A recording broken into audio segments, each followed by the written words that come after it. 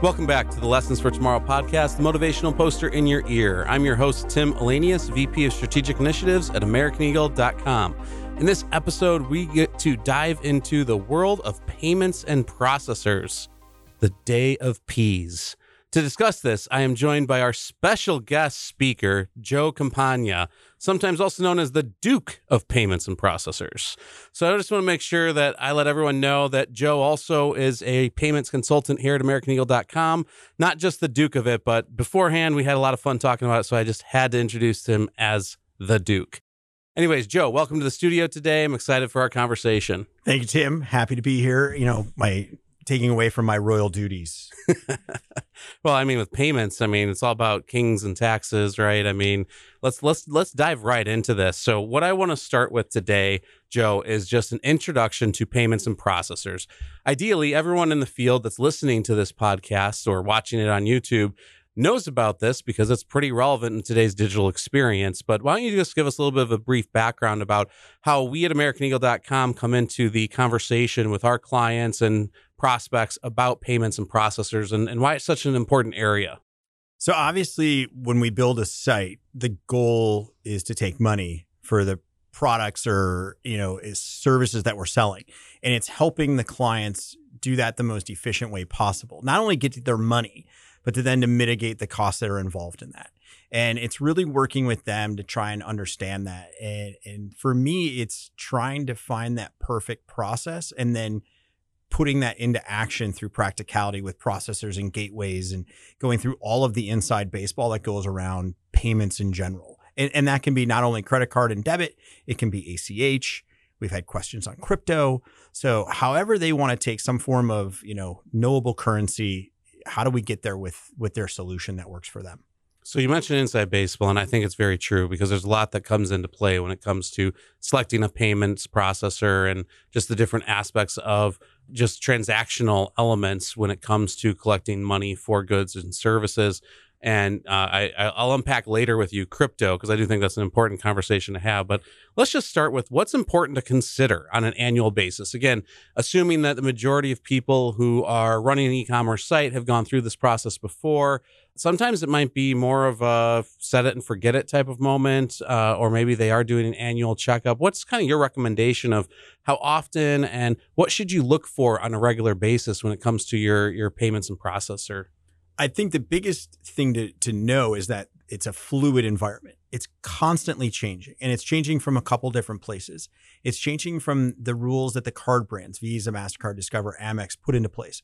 Twice a year, they will change how certain transactions are working. They'll introduce new pricing guidelines and that sort of thing. And those can be very small effects to massive ripples, to how it impacts. But to know that they change twice a year is important because you want to be abreast of that so that when something starts to percolate in February or March and it goes active in April, we're on top of it and we're not being reactionary. We're in, ahead of the curve, hopefully.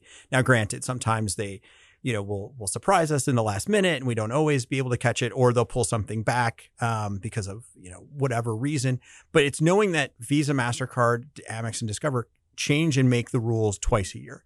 The other part of it is really understanding where the government input comes in. And that can be along the lines of banking and the know your customer rules and that sort of stuff of what their expectation are when it comes to making transactions. So that's a little bit more subtle. You don't have to, you're going to probably know about that, through just the general news, but the Visa, MasterCard rules, it can be a little bit more slippery. So I think knowing that that's going to happen, you can't just set it and forget it. You're going to forget. It's almost like the people who will choose the flat cost processing. And it's like, that's nice and it's easy and it's understandable. But no one goes into a shoe store and goes, I like those fancy ones that everybody's wearing. Just give me any size that you have, because that's not how shoes work. And that's not how anybody's business works. It's not one size fits all.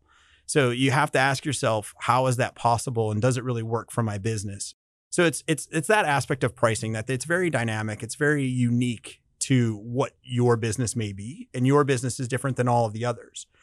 Another big important one is I think you've got to find somebody who's there and is going to take your call. Now that sounds super basic and very easy, but we hear from a lot of people where they're like, well, we really wanted to do this, but we couldn't get a hold of anyone, or we called support and they're like, you got to talk to so-and-so.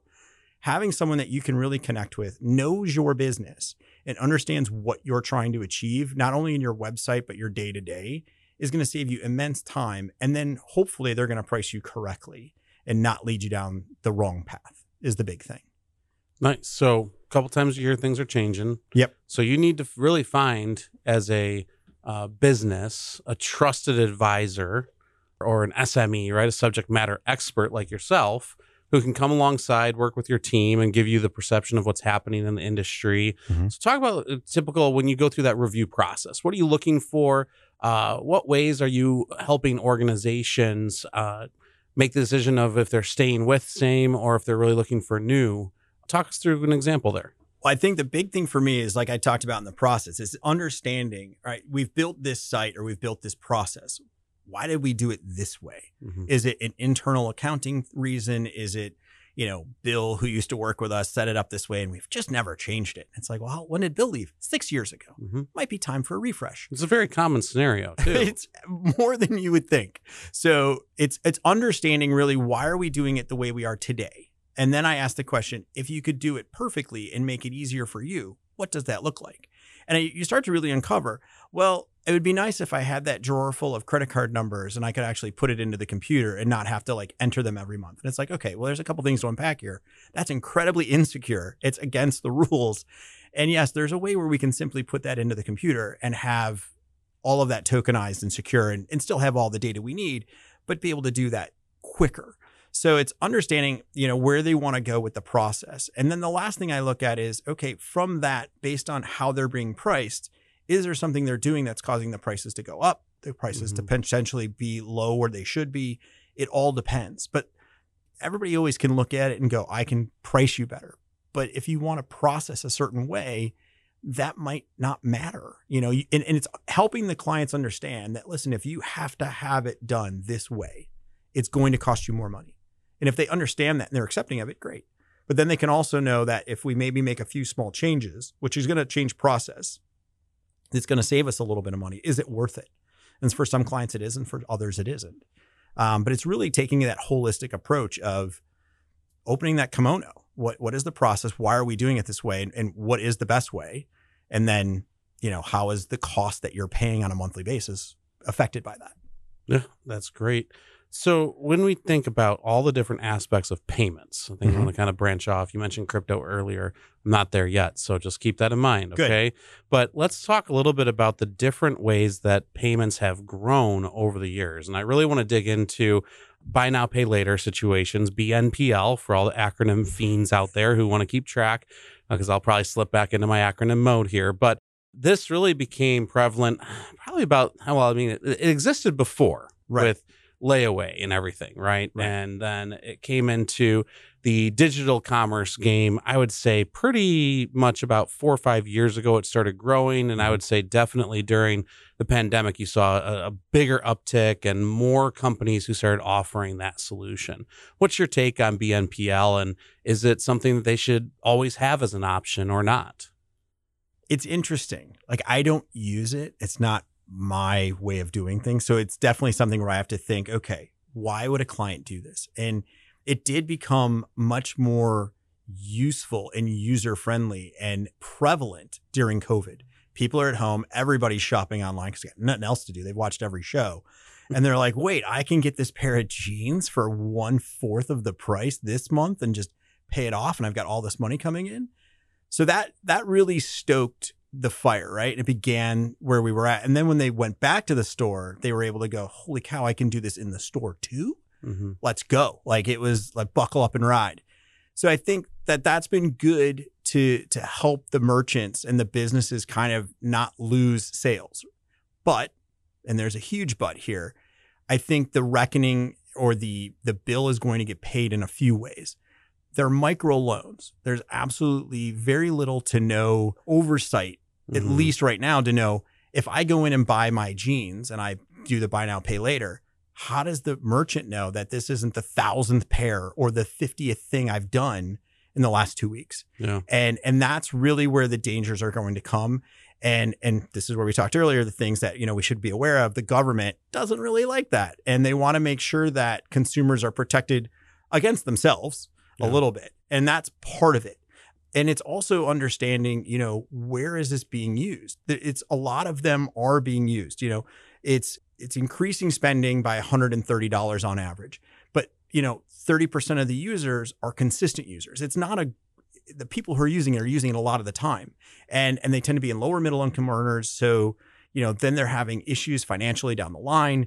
That can cause a little bit of angst. There's a lot of links to overdraft fees and credit card stuff and that sort of thing. But, we're seeing that the heavy users are using it. So like I read the stat and it was very interesting. Holiday spending, the value of transactions rose by 87%, but the number of transactions rose 13%. So we're not seeing a ton more, but we're seeing a lot more volume being done. And I think as a merchant, you don't want to discount this, but I think you got to be aware that where eventually could this fall off? Like if we don't see the payments being done, is this going to hurt us? Is the government going to step in? And what company do I use? So there was some stuff that was recently published where it showed that Klarna, which we all know, we all hear Klarna is like, well, under 250, they're killing it. But in that 250 to 3,000 range, it's Affirm. So there's two different companies going at this. Now with Affirm, you can say, all right, well, why are they so big? Or how did they get there? They do Peloton. Yeah. And we all know that everybody bought their Peloton and they now use it as probably a laundry rack. They got in early with Casper mattresses too. I actually tested it with them. Okay. And so that's where my first BNPL experience was. I was more just curious and I had to buy 4 mattresses all at one time. Different story, different day, different podcast. But no, 4 children, as they grew, I had to get mattresses. So I just said, you know what, just go all in. But then the BNPL, it's like, oh, I can have a much lower cost, 0%, didn't have to worry about it. And I just went into monthly. And I think the other reason I was comfortable with it is BNPL has actually been there, as I was thinking about this, it's been there a lot longer than most of us think, just in different formats. Cell phones, great example of a high price item that they would get you into a renewal program with a 2-year plan that you would then pay monthly for the cost of that phone and you'd own it at the end of the 2 years. But then they get you to trade up, right? And you'd start the payments all over again. So pretty much majority of anyone for the past 10 years has probably been in a BNPL situation, just not labeled that way.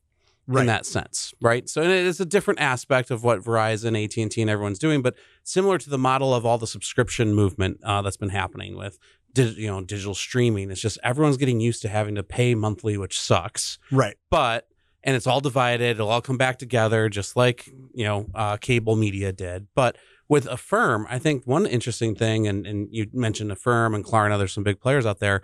Apple recently just announced that they're now offering the buy now, pay later as well with Apple Pay Later. So Apple, a major tech player, moving into it, just like they did with the Apple Card with Goldman Sachs.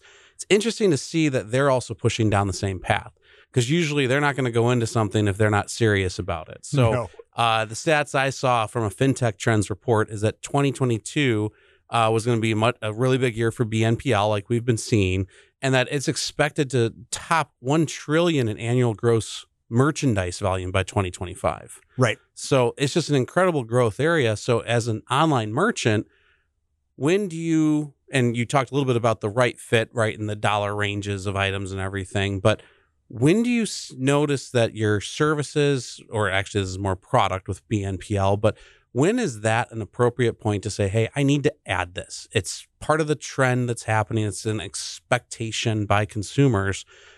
How soon should people be evaluating this? I think it's something where there's no reason you shouldn't add it. I think it's a matter of understanding how will this fit into our portfolio of accounts receivables and that sort of thing. And what is the customer we're going after? Are we expecting somebody to come and buy, a high-end item, luxury good on this, or is it more of a churn and burn on the retail side of, lower cost items? So I think it should always be an option. It should always be there to think about. But then it's the question of, all right, well, how are we going to do this? Where is the liability going to be? Is that on our end? Is it on Affirm or Klarna's? Like, where are these at? And how long are the terms? Like you talked about for the cell phone, it goes for a year or 2 years. And there's a lot of contract paperwork there. It's the ones I think in the retail setting that make me the most nervous, where you walk up, you swipe, and they're like, hey, would you like to do 4 easy payments? And you're like, yes, I would. You hit one button and within like 30 seconds, all of a sudden you've made a microloan. Yeah. And I don't think people they're like, oh, this is great. But the question is in 30 days, when that second one comes in, are they realizing that this is, being paid or not? And how often are they doing it? I think online, it's a little bit easier. And I think that's kind of, easier for us because most people, when they're doing that, you're kind of taking a moment and sitting there. You're not fighting with your kids potentially, over the candy that they should be putting down while you're trying to check out and maybe hitting a wrong button.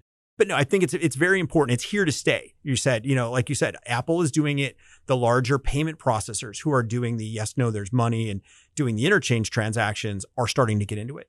So they didn't jump into it right away, but they realize that there's money to be made. They realize this is a service they need to offer. And why are they farming it out to Klarna and Affirm when they can do it? And I think they're coming from and I would include Apple in this, a very strong financial footing. They're not really having to raise investor funds to do this. Whereas, the others are, and you have to be profitable. They're already profitable companies. They're willing to make a loan to you, no problem. Yeah. So I think it's here. I think it's a matter of trying to figure out how does this fit best. But I wouldn't say don't do it. I just, how do we want to structure this? Yeah. What is our expectation? And then monitor it probably on a quarterly basis, if not monthly, to make sure, that this is behaving the way we want and our financial spreadsheet is going to stay healthy the way we expect it to. Yeah. And what's interesting too is it is more popular. I think that allows for a little bit of discussion around the fraud of BNPL and the different fraud types. So kind of two main ones to highlight would just be account takeover, ATO, again, acronyms, fraud. And this is the most popular form of fraud for buy now, pay later, which is where a fraudster takes over an existing BNPL account and they just make unauthorized purchases with it. So secure your passwords, do all the right aspect of just security measures that you can to protect your accounts and check them regularly. I think just like credit card fraud, BNPL fraud is going to be a similar case where people will just come in and look to, hey, they got access. I'm going to go buy a big purchase item, ship it somewhere, or even small ones, and they get that going through. And the other one is new account fraud. And I think it's just even more prevalent in today's digital age of just the personal information and all of the data breaches that are out there that are happening. And your personal information is obtained. Those microloans are so easy to obtain. Like you were talking about, it's a button to touch and you've suddenly got a microloan, not going through all that paperwork fully. Is that new account creation and fraud is going to come through for BNPL accounts because, again, they're just setting up that monthly payment with that information and they're not collecting immediately and not having that protection of a credit card company that says, hey, it's over this dollar amount. I'm going to hold that transaction until I get confirmation from the account owner. So I think those are just two things to really watch out for when it comes to the BNPL model. Any other thoughts on BNPL? No, I agree with you completely. I think the whole fraud aspect of it, and that hasn't reared its head enough. But I think, as we all know, if there's a better mousetrap, then they will find a way. And we see it a lot online. But as you start to see companies or individuals, I shouldn't say companies, individuals figure out how to play this game, it'll get done. And then as the merchant or the company with the product, you're going to get 1/4 of the payment and then potentially lose the product and the future payment. So it's that part of it, where you want to keep an eye on how does that work. But I think, thankfully, knock on wood, we haven't seen a huge spike in it. But it wouldn't be something that, if we do this in 6 months, we have this discussion. It's like, so Joe, tell me more about BNPL. And you're like, well, there's a method fraud problem going on now from the Christmas of 2022. That wouldn't shock me because we deal with fraud all the time. Yeah, no, absolutely. Fraud is just unfortunately out there. And like you said, people will always find a way for some reason.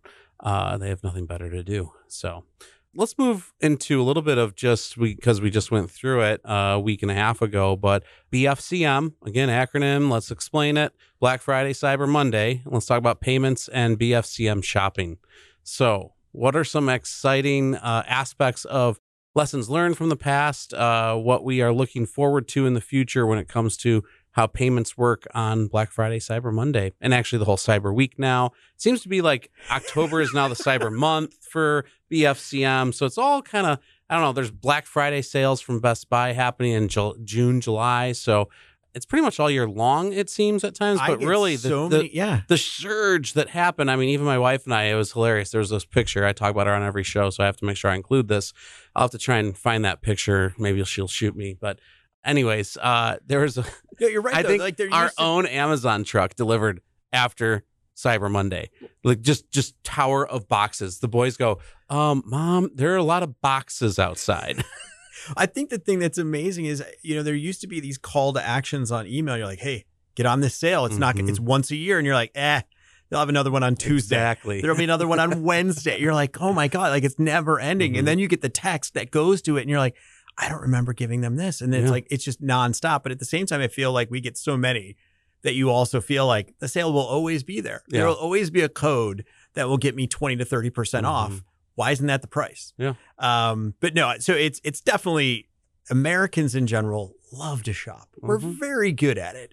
And, Cyber Monday this year set a record, 11.3 billion in sales. And that is almost 6% growth over last year. Wow. So if inflation is rampant and the world is coming to an end and we can't afford anything, we still spent 6% more than last year when everybody was flush with cash. Yeah. Do you think it's because most people are working from home now on Mondays? No, I mean, I'm just there has been some statistics I've seen in the past about the amount of internet traffic to Amazon and other sites on Cyber Monday of the just drop in productivity that happens. The other is also on certain sporting event. I was going to say it used to be March Madness weekend. The first weekend was always the worst, and now it just seems like Tuesday at 10:30 when somebody needs that second cup of coffee is now the new worst time to get anything done. I think that's a big part of it. I think the ability to shop anywhere at any time from any human device, it seems, can happen. I mean, you don't even need a device. You can be like, Alexa, order soap, and soap arrives. Wait, Alexa, don't order that soap. Sorry, Actually, we'll do that in video calls to people if I know they have Alexa in their home. There's one colleague that I would say, Alexa, turn off the lights, and all their office lights would turn off, and it was just hilarious. It was great. That's pretty good. I need to remember. You got to remember that one. Yeah. I like that. just even know people are like, if they're on FaceTime, just do it. Oh yeah. But I think the amount that we're spending, and right around now, it's ramping it up. It's getting near the end of the year. But then that there's going to be the sales in January. So the presence of being online and I think touting it correctly is important. But then it comes down to the preparedness for I'm going to say battle, because that's really what you're waging here. You're trying to figure out what's the best way to do this, to not only have the product that we used to think was going to take months to get to us. And we can kind of in the before times, it used to just arrive in days. Now we can get there. So it's being prepared for that. And that's making sure your site's up to date, make sure your payments are locked in. You've got all of your fraud filters ready to go, and everything is geared for that. And I think it's not only for the shopping, but it's also for, I'm going to throw a curveball at you, for Giving Tuesday. Because there's a lot of them, a lot of charities will be like, hey, that's coming. And you're like, yeah, we should talk about this in August. But like we do with all of our other clients, like, we put things into freezes and we hold it knowing that this is the time of year. So it's just being prepared. If you know that cyclically there's a time of year in your business that is just busiest, you don't prepare for it 2 weeks before. You want to make sure that you're ready for it months into advance. And I think that's a huge part of it.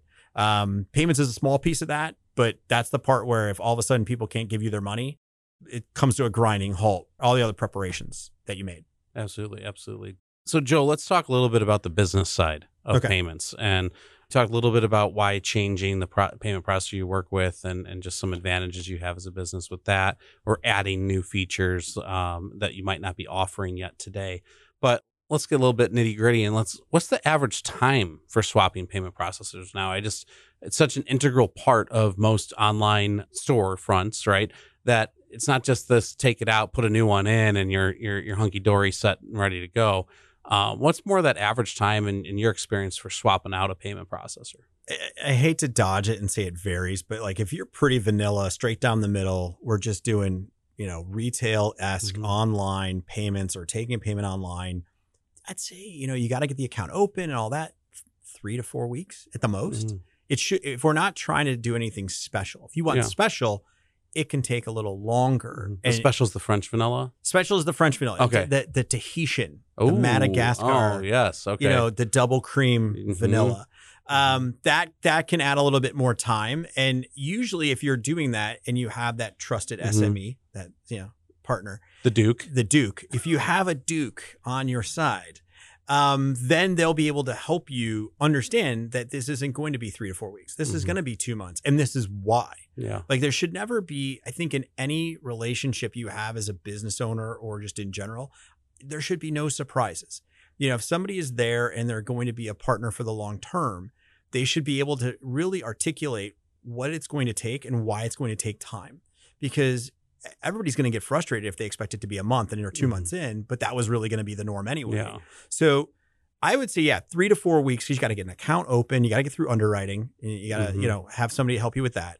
Then you get the account up, then you got to get it integrated, tested, make sure it's good. Your velocity is all right with, testing and everything else. And then you can go live. So yeah, I think 3 to 4 weeks is safe. I think if you're going to get really into the weeds, it can be, 2 months, it depends, but then you want it.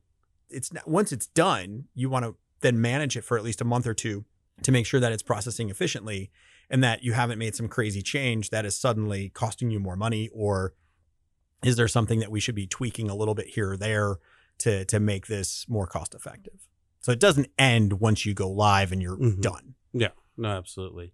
It's an ongoing optimization and just learning overall as expectations change too by the consumer. Right. So, never thought I'd see the day where I just use my phone to tap and pay everywhere I go, both, in person, but then also validation for online payments and all of that. It's crazy. If it weren't for COVID, do you think we'd still have QR codes, let alone paying with a QR code? I think it accelerated it. Oh, I think we would have gotten there eventually, but it was definitely not on the track for the years that it actually really came into play. And look at the amount of people who have continued to use it post to save money.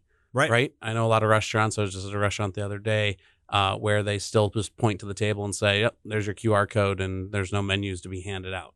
They're saving on printing. They're saving on the changes. I don't like that, because then I have to get my screen really bright because I'm an old person, and the dark, and I got to be I'm like grandpa looking at my phone. Or they do give it to me, the menu, and then I have to put the flashlight on because it's so dark. And it's like a manila paper that blends into the dark. It's awful. It's terrible. I just want to give you my money. I'm luckily not at the point where I've had to increase to the large font on my phone yet. So I know that's coming, but right now I still just, squint just enough to not make it look painful. Anyways, as we move on from that comment, let's talk about what everyone wants to know. What can they save by switching? Is there again, it's not going to be vanilla like we just talked about, even though I prefer triple churned. But overall, there's got to be a reason for savings involved in the switching or feature set that you're now gaining if you've grown out of the maturity of the one payment processor you were and you're moving to a more advanced or feature-rich one. Yeah, let's start with the feature side of it. I think that can be really big, and that can be drastically different if you're going to something with level 2, level 3 processing and saving you quite a bit of money. If you're using tokenization, you're adding surcharge, you're doing a lot of different things that maybe, because, Bill set it up 6 years ago and we haven't touched it since. There's lots that has changed in that time, not only in technology, but also in the pricing. So if we add that feature rich thing, it can be very drastic and save you a lot of time and money. The reporting can get a lot easier. So that can be very, very big in terms of a cultural change inside. In terms of the cost, this is where I struggle, because there's been times where I'll deliver a savings number and people are like, that's it. You're like, it's 20 grand. It's okay. So I think for me, I've come to learn that number can be different for every business owner or CFO, because I try not to put on that seems like money to me. Yeah. But everybody I've seen people where they're like, for $50, I'll do it. And you're like, oh, I think we can do better than that. So it's interesting, I think.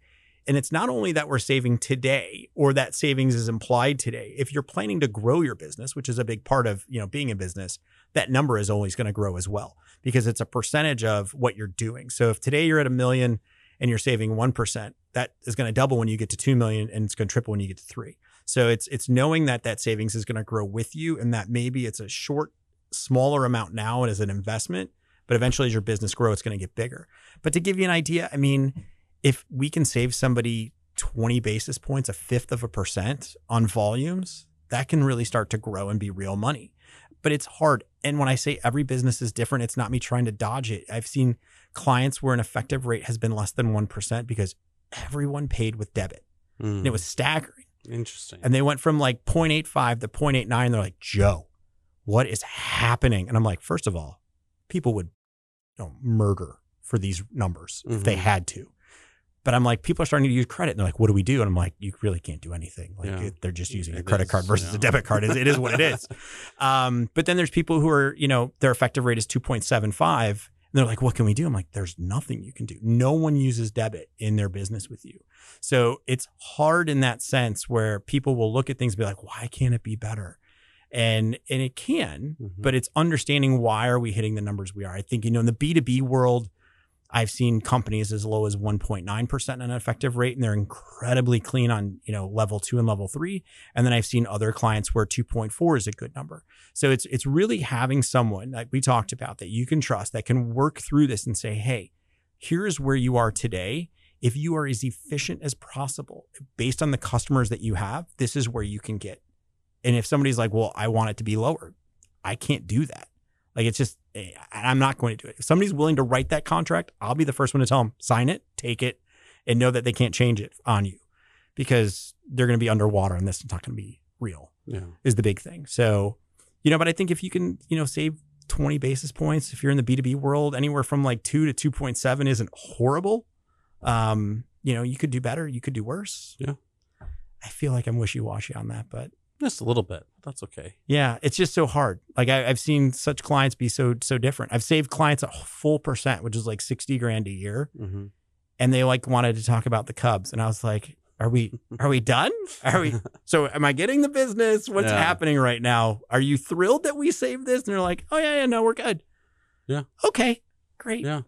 So it's amazing. I mean, any savings is usually good for a business, but there's a cost of implementation. So you always have to weigh that in. But overall, just kind of bringing us back a little bit to some numbers, right? Right. I want to talk about just where Klarna is, for example. So I know there were some stats that we had talked through, but Klarna had Q3 losses of around 200 million in the US and double that from 2021 Q3. They were forced to tap more money from investors overall, but they expect to be profitable in the second half of 2023. I think it's just one thing for organizations to watch out for with some of the third-party providers of BNPL or other payment processors who come in and promise something great, but maybe they're a startup. There is a sense to longevity with some of this and knowing that you're in with someone who is reputable and is going to be there. I think one of the previous discussions we had, you talked about someone you can actually call and get support from. Well, and I think with the BNPL, the companies we spoke about are very big. They're very well known. But imagine if, let's say, you've got an exposure of X and that company comes out and goes, we're done. You're like, whoa, what do you mean? What do you mean you're done? Yeah, we're done. We're not collecting. We can't get the money. We're out. We're out of our money. We've lost enough. We're pulling the plug. And then you got to be like, all right, well, what do I, is this just write-off time? And what is Wall Street going to do to you if you're publicly owned? And if you're privately owned, that's also not a good thing either. But I think and I'm not saying that's going to happen, but, I'm a worst case scenario guy. What if that happens? Like, what is our exposure? And I think that's the part of, just being cautious of how much of this do we want to take? And who are we working with and what are their fundamentals on it? Type of a thing. But no, those numbers are interesting. Yeah.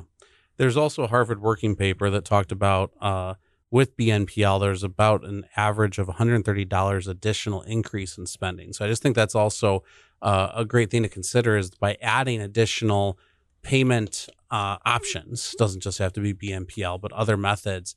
Sometimes you do see an impact to your AOV and the way that you get people to actually now convert versus when you didn't offer it before. I think of it as like the Apple Pay, Google Pay, right? So for me, Apple Pay, because I'm an Apple fanboy and I profess that proudly, I go in and I always will look for pay through Apple Pay now on a site. It's just faster. It has all my info. I have a trust that it's more secure than something like a Venmo or a Zelle or a PayPal or whatever any of those things are. I'd rather go through them. And it's just more convenient. Tap, done, has all my info. Right. Had bad experience of it implemented on a site the other day where it wouldn't transaction. come on. I don't want to have to go back to PayPal and do this. And I had to, What's my 3-digit code? Yes. The zip code. Exactly. This or that. Exactly. So many numbers. It's so many numbers. And so at the end of the day, though, I do think that it is interesting because to the point of where even Amazon has kind of trained us with this with regards to just buy the item individually and don't worry about adding to a full cart and then completing a full order anymore. It's just, oh yeah, I need that. Okay, done, purchased. It's so much faster when you add some of these. So I think that's also another contributing factor is that it's lower barrier to the cart checkout where you see a bigger number where people, oh yeah, I can get that $80 item done. And then it's ordered and shipping usually, there's a whole different conversation we could have on shipping. But overall, I think it's interesting that this is an area where, again, technology has advanced to the point where it makes it so easy. And then the mindset of the consumer, oh yeah, that's a trusted source. Or to the BNPL, it's a low monthly payment. I can do that. Right. So until you can't pay for it. Yeah. That's the question. Well, yeah. And that's where I look at it as these are all great, but at what point, if the spigot doesn't turn off, then it's awesome. Mm-hmm. But the second the spigot turns off or people can't make those payments, then we're in trouble. So a payment area we haven't talked about that is probably way too long for what we want to do on this show today, but we'll consider it for a future show. Toe in the water. Gift cards. Oh boy. Gift cards have lots of stories behind them, lots of fraud behind them. Yeah. It's a challenge. And I think that it is one that, as you look at payment options, right? Gift cards are definitely an area where you need to be offering it if you're in a certain industry aspect of, the type of products that you're providing. Mm-hmm. And I think it's also one that I feel, especially now around the holidays, I would say this for probably the past 10, 15 years, gift cards have definitely kind of surged because no one seems to know what to get anyone anymore because most people just buy what they want. I would prefer a gift card. Yeah. See, because then I'd rather I used to screw it up. And now I'm like, no, I want you to figure out the right gift for me. So, wow, because does that make you an optimist? That makes you an optimist. Yeah. How well do you know Tim? Oh, trust me. We'll find out. I will tell people Christmas what I morning. want. So, a gift card's a cop out. I told you what I wanted. Everyone listening from my family. And do you provide the link? No. Okay. I say I'll buy it and you just give me the cash. No. I mean the link to the gift. Like you're like, this absolutely. Is the link. Here, just click the link. Because I don't want the knockoff other version that they find. I want this specific one. Absolutely, Joe. That's the only way to go. Just checking. I don't like wish lists or anything like that because then I'm like, well, they might see other things that I'd rather get this from them. So, my problem is my mother completes her Christmas shopping in like June. So if I don't get her my one item I'd like, I most likely won't see it. So, anyways, but that's the bad habit then of I'll just buy it. But, anyways, that's me. That's in a nutshell, But I like to make sure that gift cards, and here's the reason why. I forget about the gift cards. And then I'll end up going to Home Depot, and I'll go to Home Depot, and I'm like, oh, crap, there's a gift card on my desk at home, and I didn't bring it. And I don't have a digital format of it. No. I wish that, think about that. Maybe anyone who works for Home Depot, here's a $1 billion idea. Home Depot needs the Starbucks app for the gift card edition. Just an app into your wallet. Can you imagine just an app where you load up all your gift cards? You can tap the payment down to and this is where I think you're going. We all have the gift cards when there's $1.25 left. You're like, ugh, the company made $1.25. I don't know what to do because it's not coffee. It's Home Depot. And you're like, oh, now what? Yeah. But you can at least still get that if you have this app. So whoever does this, Tim and I will take a small portion and we will invite you to our home in the Bahamas. 10 cents on the dollar. Yes. So, but I think, that's the thing. It's with your gift cards, it's how are people using them and where are we going? And the reason it's coming up is that there's actually potential lawsuits for certain retailers. Yep. We're not going to say them because it hasn't happened, but when those get really small, how do they account for that money being theirs versus the consumer, and how long does it sit? And then if you go out of business, where does it go? So I think it's an interesting place, and around the holidays is huge because we've discussed, I'm a gift card guy, you are not. And it's understanding how that is, but it's also being prepared for what is that going to be? Is it all digital? Is there any physical aspect to it? where does this go? And this, I think, especially for the e-com retailers, Mhm. how does that work? Yeah. I'll have to look up that stat after, but I really wonder how many gift cards are not redeemed and that total amount that's sitting out there. That's got to be a massive number. I think that when we do this again in June, Yeah. and I'm inviting myself back, Yeah. we'll look and see what that is. And we'll be like 6 months ago, and you got that gift card, you have like 60 cents left, but you're not the only one. Yeah. Yeah. Because there's like 30 billion. So we'll just sitting do it there. off Joe. Joe's gift card balances. I'll go through it in that drawer that we all have. That What's the Midwestern. over under on it's greater than $1,000? It'll be under. Come on, I'm Italian, Tim. I don't let money. I don't let money All sit. right, that's true. I think there'll be more for restaurants I've never attended and Ooh, gone to. There you go. Yeah, there's that money sitting Yeah. there. Although there's always the ones for Ticketmaster. Do you have that problem? It's not even Home Depot. It's like somebody will give us money for Ticketmaster, and I'll buy the tickets and be like, God, what the? I have $200 for a Mhm. date night that I now have to find for another date night. But it's Mhm. not even the date night. It's who do I want to go see? Yeah. What do I want to do? Mhm. That's the hard part. Yeah. And then I got to remember in 4 months when I go to buy that ticket that I have a gift card somewhere at the bottom of a drawer under batteries and a couple of old remotes that don't work on Mhm. anything in the house where that is. Oh, the worst is knowing that you have it, right? So I know I have a Let Us Entertain You gift card for a couple $100. I don't know where it is. And I'm like, oh man, that digital solution. I would have put it in right away, Seriously, Joe. that's- And, so all you listening, if you do gift cards, talk to the Duke and I. Yes. So, Joe, I appreciate the time today. I think we should probably wrap up this episode before we really go completely off tangent. But I always like to make sure I ask one question, especially centered around the future.